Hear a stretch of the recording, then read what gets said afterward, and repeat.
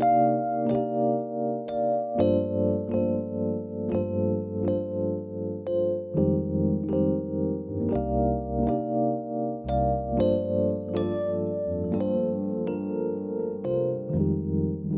Alaska Teen Media Institute, this is Podcast in Place, a series about youth in Alaska during the COVID-19 pandemic.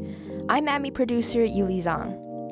We've talked a lot about how the pandemic has affected our everyday lives on this podcast. We've heard stories from youth in quarantine and spoken with health professionals and business owners. But we're going to do something a bit different with this episode. We're going to take a look at how the pandemic affects youth experiencing homelessness and the programs working to provide them with an opportunity for a better life.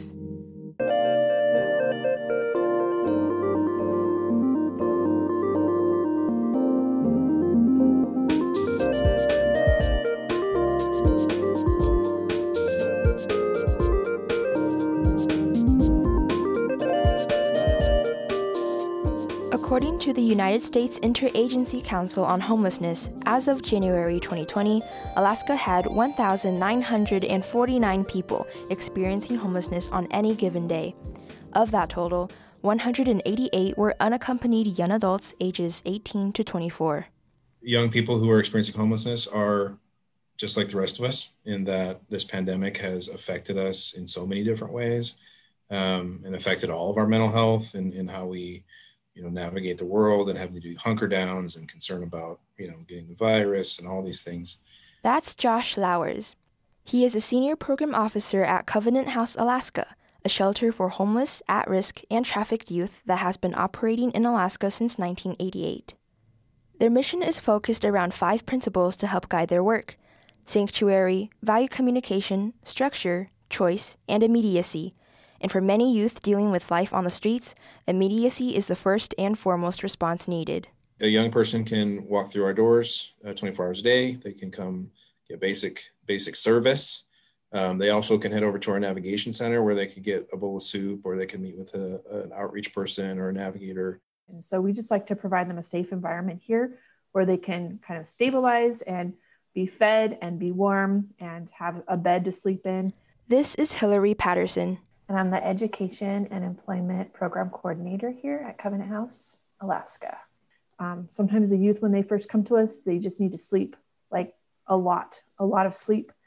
And so we offer them the opportunity to do that as well. The work she does represents the wide range of services Covenant House provides for youth, beyond just a safe place to sleep for the night. There's an emergency shelter that houses up to 60 residents. They provide education and employment services, a youth engagement center, long-term housing programs, internships, a street outreach team, a home for pregnant or parenting young moms, and even a program devoted to preventing and intervening on human trafficking. In addition to those resources, South Central Foundation helps provide Covenant House residents with medical and mental health services. Volunteers of America, another partner organization, works with Covenant House to provide substance abuse treatment. An organization called Choosing Our Roots, like other partners, has an even more focused approach. Our mission is to ensure that all queer Alaskan youth and young adults have access to safe homes, supportive communities, and opportunities to thrive. That was Kat Banner, volunteer coordinator for the nonprofit, which focuses its efforts on LGBTQ+ youth. Unlike the residential programs of Covenant House, Choosing Our Roots connects youth to host families who are also members of the LGBTQ+ community. We're very intentional in our matching process. It's not just the first young person goes into the first host home. We ensure that personalities match and everyone's expectations are compatible before a host invites a participant into their home. Choosing Our Roots has placed many queer plus youth into homes across South Central Alaska. All of these services aim to provide youth with a stable environment where they can feel safe, build relationships, and choose a future for themselves. But that future becomes even more difficult to reach when you're faced with a global pandemic.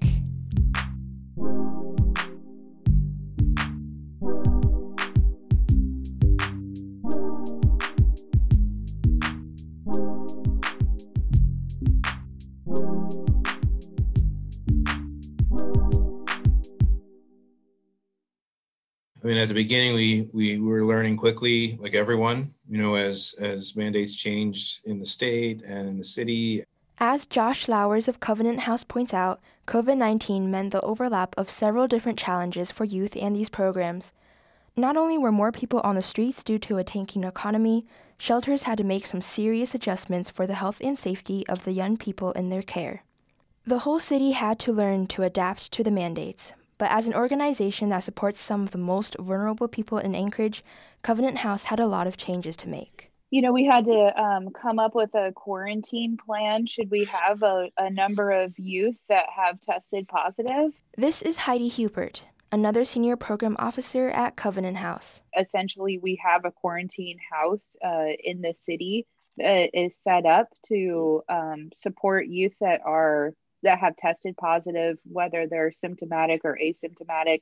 It's an option for them to be able to stay there so that they're out of the general kind of population. But we have weekly testing for all our youth and staff.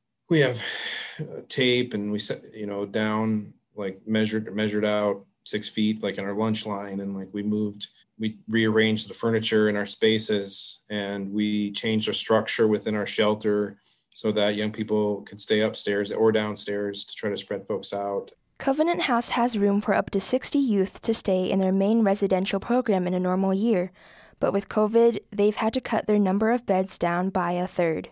They also allow non-residents of the program to sleep at the facility, but have had to convert their gym into an overnight area so that beds could be placed far enough apart to be socially distanced.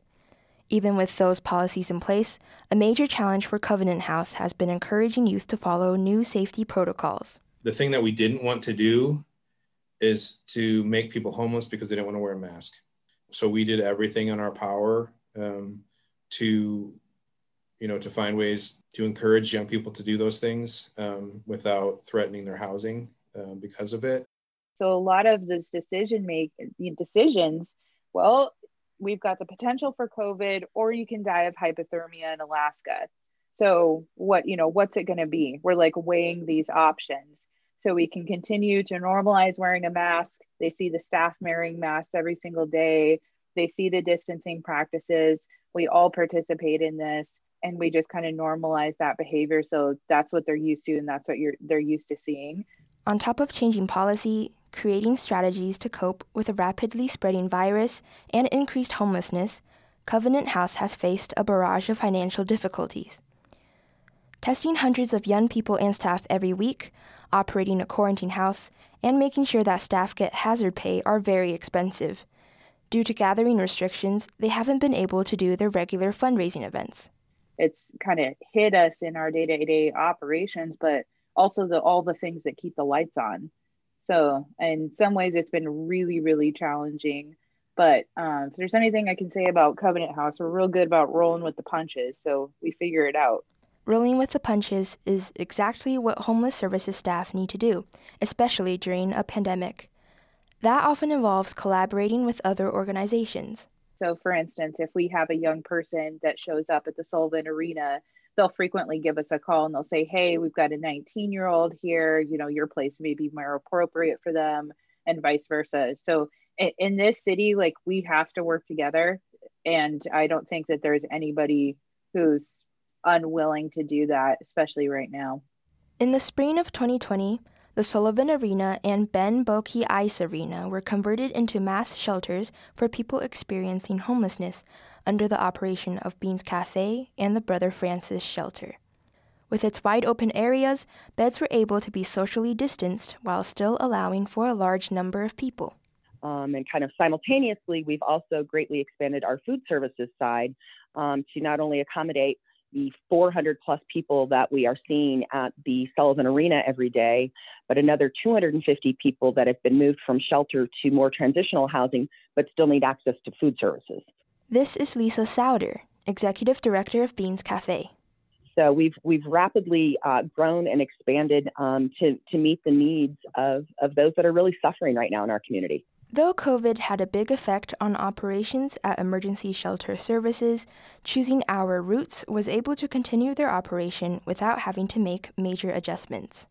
Despite the pandemic, we have continued providing services and continued recruiting volunteers and holding online informational sessions, skill shares, events, things of that nature. So although it has greatly changed how we provide those services, it hasn't halted them.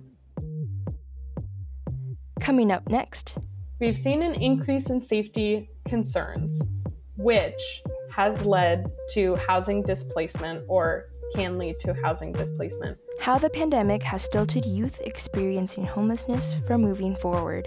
Their options for sort of getting out of here are greatly limited because of COVID. So in some ways, they've had to sort of put their future on hold.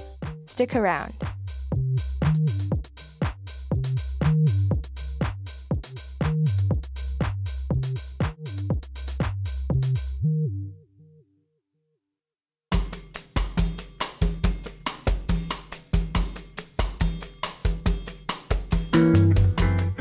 Alaska Teen Media Institute is looking for youth to join our team. As a youth producer, you can create podcasts like the one you're listening to right now, conduct interviews, learn videography skills, record voiceovers, help write scripts, and much more. We have opportunities for both in-person and remote work, and these are paid projects. So if you are between the ages of 13 and 24, living in Alaska, and interested in joining ATME, go to alaskateenmedia.org/join. You can also email us at news@alaskateenmedia.org. During the COVID-19 pandemic, many of us have felt lonely, but that has been particularly challenging for youth experiencing homelessness. I think there's a real deep sense of isolation that young people have felt here, which in some ways isn't different than what we've all felt. However, if you're a young person, you don't have your family, you're by yourself in a shelter, with 40 other young people, and you don't really know them and all that sort of stuff. And you don't want to be here, but you don't really have anywhere to go either. That's sort of a deeply compounded version of the loneliness and things that we're all feeling as we've had to hunker down and do different things. That was Josh Lowers from Covenant House, Alaska. Youth at Covenant House have reported feeling isolated and depressed during the pandemic. They faced a number of barriers to accessing mental health treatment, including delays getting medication and getting prescription refills from doctors. People who were already struggling with mental health issues, it has just exacerbated that. And we've just really seen a lot of youth be really needy and feeling really hopeless because there's nowhere for them to go. They have to do their telehealth appointments and they can't go in person. That's Hillary Patterson, another staff member of Covenant House.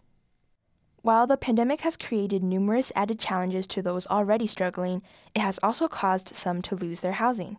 Their mom, their dad, their grandparents, whoever they were staying with may have gotten sick or had to go into the hospital or something like that and, couldn't pay the rent and they've been evicted. This is Heidi Hubert, who oversees long-term housing programs at Covenant House. I mean, you want to talk about a mental health issue, that is devastating to lose your home because someone was ill. Not only has the pandemic had a direct impact on young people's mental health, but it has greatly reduced their opportunities for employment. Patterson says a lot of the jobs Covenant House helps their residents secure, like working in the hospitality industry or in transportation, have not been available during the pandemic. There are still opportunities out there for youth, jobs like fast food and retail positions. It's just that applying and interviewing for them has become more complicated. So obviously we've had to do a lot of virtual interviews and virtual appointments and virtual everything. And that only goes so far with people who crave interaction. Like our youth really need like that in-person, face-to-face contact with people who can be positive in their lives. So a lot of them are very leery about talking to people over video chat. As any staff at these organizations might tell you, each youth needs their own unique plan to help them out of their situation. But with everyone, the outcomes are largely the same, transitioning them into safe, stable housing. That can mean setting them up with an apartment and helping them get a job. This seems like a really simple solution to solve homelessness, right? Get them a house, get them a job, done. Well, it's more complicated than that. To get a job, you need an address. To get an apartment, you need an ID and some way of proving you are making an income, a job. But if you're living on the streets or on people's couches, hanging on to something like an ID or a birth certificate isn't as easy as you might think. When youth first arrive at Covenant House, one of the first things staff help with is obtaining any forms of identification they may need. However, during the pandemic, this has proven to be more difficult. That seems to be the biggest thing. When state offices are closed, or when increased barriers are put up in order to get your everyday needs met, I think that's already difficult for a population that has experienced so much oppression due to poverty. For them, that has been increased if the Social Security office is closed, or if the DMV has limited hours and the only person that you can take you there is, booked for the day. So I think that those things all play a role. So we try to give them that stability here and offer that opportunity for them. And then once they feel safe and stable, then they're more willing to work with us to kind of start talking about education. In normal times, it's hard for youth experiencing homelessness to keep up with the pace of schoolwork. Now, add on to that the difficulties of remote learning brought on by COVID. The whole virtual thing is just hard. And it's not very equitable for those youth who are struggling, and like maybe they do have a laptop, but they don't have internet access. So what good is that going to do them, Or maybe their internet access is really spotty and they can't host a Zoom meeting or attend a Zoom meeting because of the internet access. While Covenant House tries to get laptops for youth to use for school, sometimes by the time the computers arrive, the youth have already moved on. And so then we have to start all over again. And if they come back and do another arrival here, then we have to start the process all over again. And so that's kind of frustrating. We have a couple of extra laptops here that we can allow the youth to use occasionally, but we don't have just some that we can just hand out. While youth have struggled with the challenges, Hillary says some are doing well. A lot of them have chosen to just continue to do it virtually because it's working for them, and they know what to expect, and they know how to do it. Oftentimes, school can be a place where youth can get food, access computers, find a social network with other students, go to the nurse, or even use the bathroom. Covenant House's Heather Hagelberger says school can be a place of safety for youth experiencing homelessness. So, school switching to virtual learning has taken away that added resource. But the other component of it was that they were staying in unsafe locations because there was no place else to go. Without school being there to have watchful eyes, things continue to happen that maybe would have been able to be intervened in at an earlier point in time. And with the safety net of school gone, it's put many youth living in unstable environments in dangerous situations. Situations that make them more vulnerable to being taken advantage of.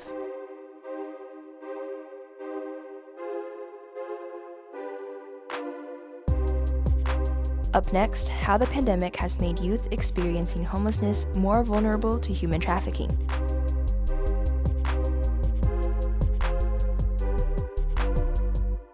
We'll be right back.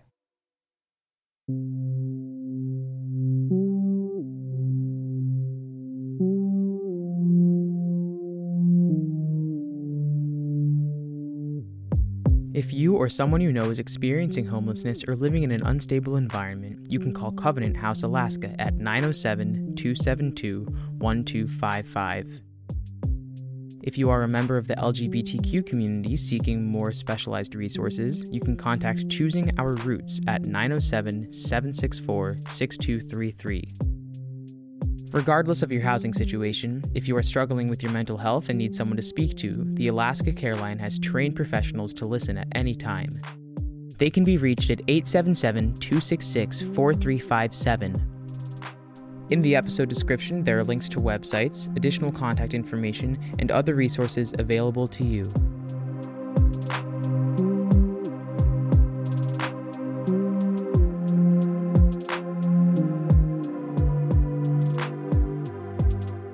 This next section contains discussions of human trafficking. As you've heard throughout this episode, the pandemic has disproportionately affected at-risk youth, making it more difficult for them to get jobs, find housing, and attend school. But there is another problem that has been worsened by the pandemic: human trafficking. According to a 2016 study by Loyola University that looked at 10 Covenant House locations throughout the U.S. and Canada, Anchorage has the highest reported prevalence of human trafficking per capita. This came as a surprise to Heather Hagelberger. And it was mind-blowing. She is the program coordinator for Covenant House's Street Outreach Program. The researchers shared also that a lot of the stories that they would hear from the victims as they were doing their research were some of the most devastating ones, the ones that had the most significant trauma that was involved in those situations. And so it really helped us to see that this was something that we absolutely needed to get on and really put a focus towards. After realizing the scope of the issue, Covenant House Alaska formed the Anchor Team, a program specifically aimed at preventing and intervening on human trafficking. It has two components to it. First among the team are navigators, who work with vulnerable or identified victims of trafficking and connect them to specialized resources. When a youth comes to Covenant House, staff will ask them 4 questions to screen for whether that person is a potential victim of human trafficking or at risk of being human trafficked. The screening tool, called Quick Youth Indicators for Trafficking, was implemented in 2020 and has produced shocking results. We have already identified 30 youth who need our services. And so that shows us the prevalence is increasing, not decreasing. If a youth is identified as someone who could potentially be vulnerable or victim to trafficking, the Anchor Team gets a referral. From there, one of their navigators will connect with the youth within 24 hours. We're really fortunate to have a cafe here on site. So we'll just buy a specialty coffee or a Red Bull smoothie or whatever it is that they would like and just go sit and talk and see what it is that they need. Because traffickers target individuals based on need. And so we want to make sure that we can pull that tactic out of their toolbox by meeting those needs as best as we can.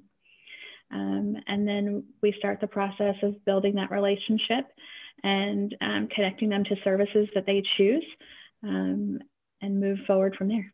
That's the second component to the Anchor Team, building relationships. Human trafficking has been sensationalized through social media, television, and movies, but it's actually very different from how it is often portrayed. Many people immediately think of people being brought from one country to another and forced to do work or forced to have sex against their will. And that is a component of it, but that's not the only portion of trafficking. We really try to get away from like pimp or prostitute, especially pimp, because that is glorified in music and in media. And that's just not what these people look like. And that's not the culture that we are seeing, especially here in Alaska. Another misconception about human trafficking is how it happens and who it happens to. The likelihood of someone following you in a store to try to kidnap you or somebody that you are with in order to traffic you is like in the point percentages, like, right? It's like, it's not something that happens. That's too much work for a trafficker. They want somebody who's going to be compliant. And so a lot of that comes from this lover boy mentality where it's a relationship built based on need. What is your need? How can I fulfill that for you? Whether it's telling you that you are pretty and you are important and you are special, or it's giving you things that you need. Like, that's what they're going to look for. In Alaska, trafficking happens predominantly by somebody that the victim knows, whether that is a family or community member. And a lot of people, when they try to run away from those situations and find themselves with somebody else who's trafficking them here, the mentality is, well, at least it's not my enter the person, whether it's grandfather or aunt or whatever, who's forcing me to do this now. Many think that trafficking mainly happens to young girls. However, that's not always the case. We have a significant amount of youth who are male or LGBTQ, they are trafficked at disproportionate rates, and they are reported less because they're not believed as much. Many people don't believe that a male can be trafficked or raped because of the biology of it. But unfortunately, your body can react to things even if you don't want to. There are very specific conditions that have to be met for someone over the age of 18 to be considered a victim of human trafficking under federal statute. There needs to be proof of force, fraud, or coercion. An example would be someone seeing an ad on Instagram and it's for modeling jobs, or someone slides up into their DMs and says, hey, I heard you singing and I can get you record deals. Like, let's start talking and let's make this happen. And then they show up to that and that's not what's happening. And so that's evidence of fraud. And then from there, they could be forced into doing something, whether it's labor or sex. For those under 18, the legal requirements are much less. If a youth informs staff that they are engaging in commercial sex work, staff are mandated under state law to report it. The Anchor team has a close working relationship with the FBI and law enforcement to help at the legal level. It's really neat when they sit there and talk to law enforcement and they will tell them, we don't care what you have been involved in that might be criminal activity. That's not what's important here. You're not here to get in trouble. Tell us how we can help you.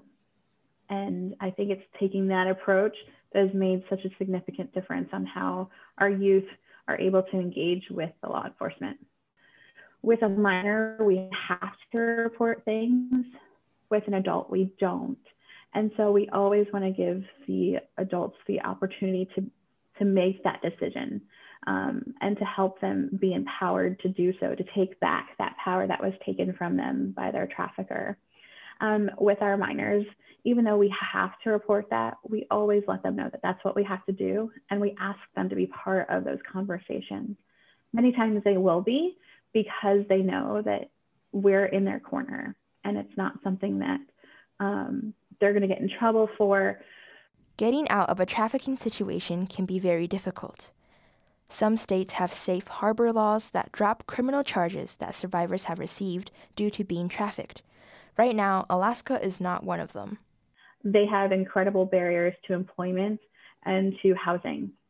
And so that's something that we're regularly working on, talking with community leaders and with even different organizations that could potentially help to assist not only removing those barriers, just systemically, but also just for the individual and as we find that people are willing to work with us as an organization, they're willing to overlook a lot of those barriers, thankfully.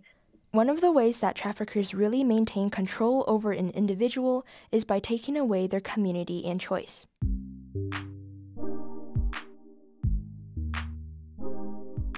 And so it's so important for us that we connect a youth back to their community, whoever that is, whatever that looks like for them, and then give them choice. Youth choice is one of our 5 principles. We believe that a youth in their situation knows best what they need. We are here to guide and direct as they make those choices on how to obtain that goal.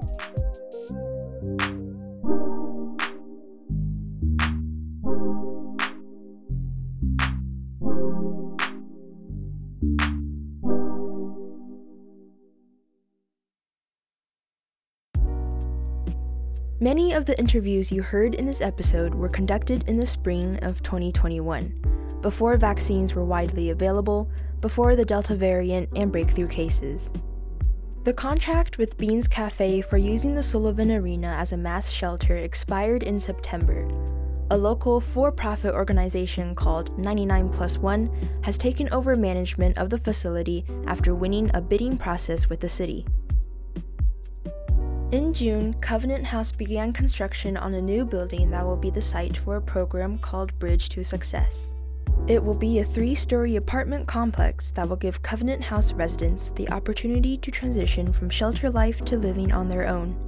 It is expected to open in late 2022. But in the meantime, the pandemic rages on, disproportionately affecting youth experiencing homelessness. I think that everybody needs to understand that no one sets out in their life with the goal of being homeless. If you're interested in helping out with these organizations, there are a lot of ways to do so. In the episode description, we have shared links, phone numbers, email addresses, and more ways to help. I would recommend someone who knows nothing about homelessness but is interested in getting involved to do two things. To first find a place that they can just start to volunteer so that they can, sort of begin to understand and rub elbows with people who are experiencing hard things. And then the second, to just get educated, to learn about homelessness, to learn about what leads to homelessness. And the only way that you find that out is by engaging or getting engaged and getting educated. I just keep talking about it. People don't like to talk about hard topics. They're very uncomfortable. But you know what? If you don't ask questions or you don't shed light on things in the darkness that are scary, you don't know what's actually there.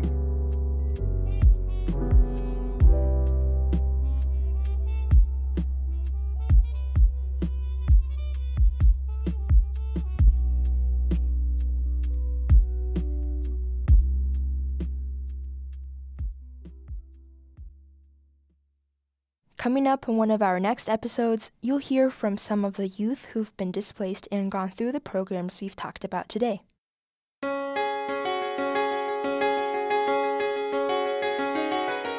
You've been listening to Podcast in Place. Thanks for listening to this special episode of our podcast.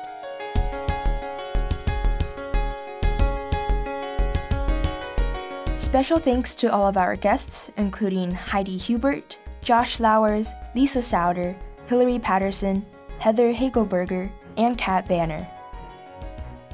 Our show's theme music was composed by Devin Schreckengost, with additional music by Tyler Felsen. Interviews were conducted by Quinn White, Daisy Carter, Danielle Duclos, and Cornelius Nelson. The show was written by Chloe Chobel, Sam Burnitz, Danielle Duclos, Yuli Zong, and Daisy Carter. You can find these stories at alaskateenmedia.org, where we have included resources for youth during quarantine in partnership with the State of Alaska Division of Behavioral Health.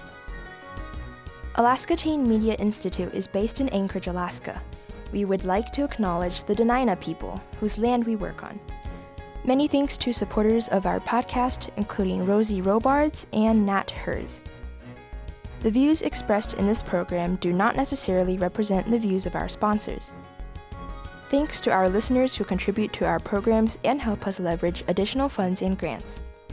If you'd like to support Youth Voices in Alaska and help keep our podcast going, you can support us through Patreon. It's a membership platform that makes it easy for you to support creative endeavors like AtMe. Just go to patreon.com/AlaskaTeenMedia. You can also help out by subscribing to, rating, or writing a review of our series on Apple Podcasts. Every little bit helps us get our stories out there. And don't forget to check out our website, alaskateenmedia.org. There you can learn more about what our organization does, discover more youth-produced content, and find out how to get involved. You can also follow us on Facebook, Instagram, and Twitter for all sorts of updates. For Alaska Teen Media Institute, I'm Yuli Zong. Thanks for listening. Stay safe out there. We'll get through this together.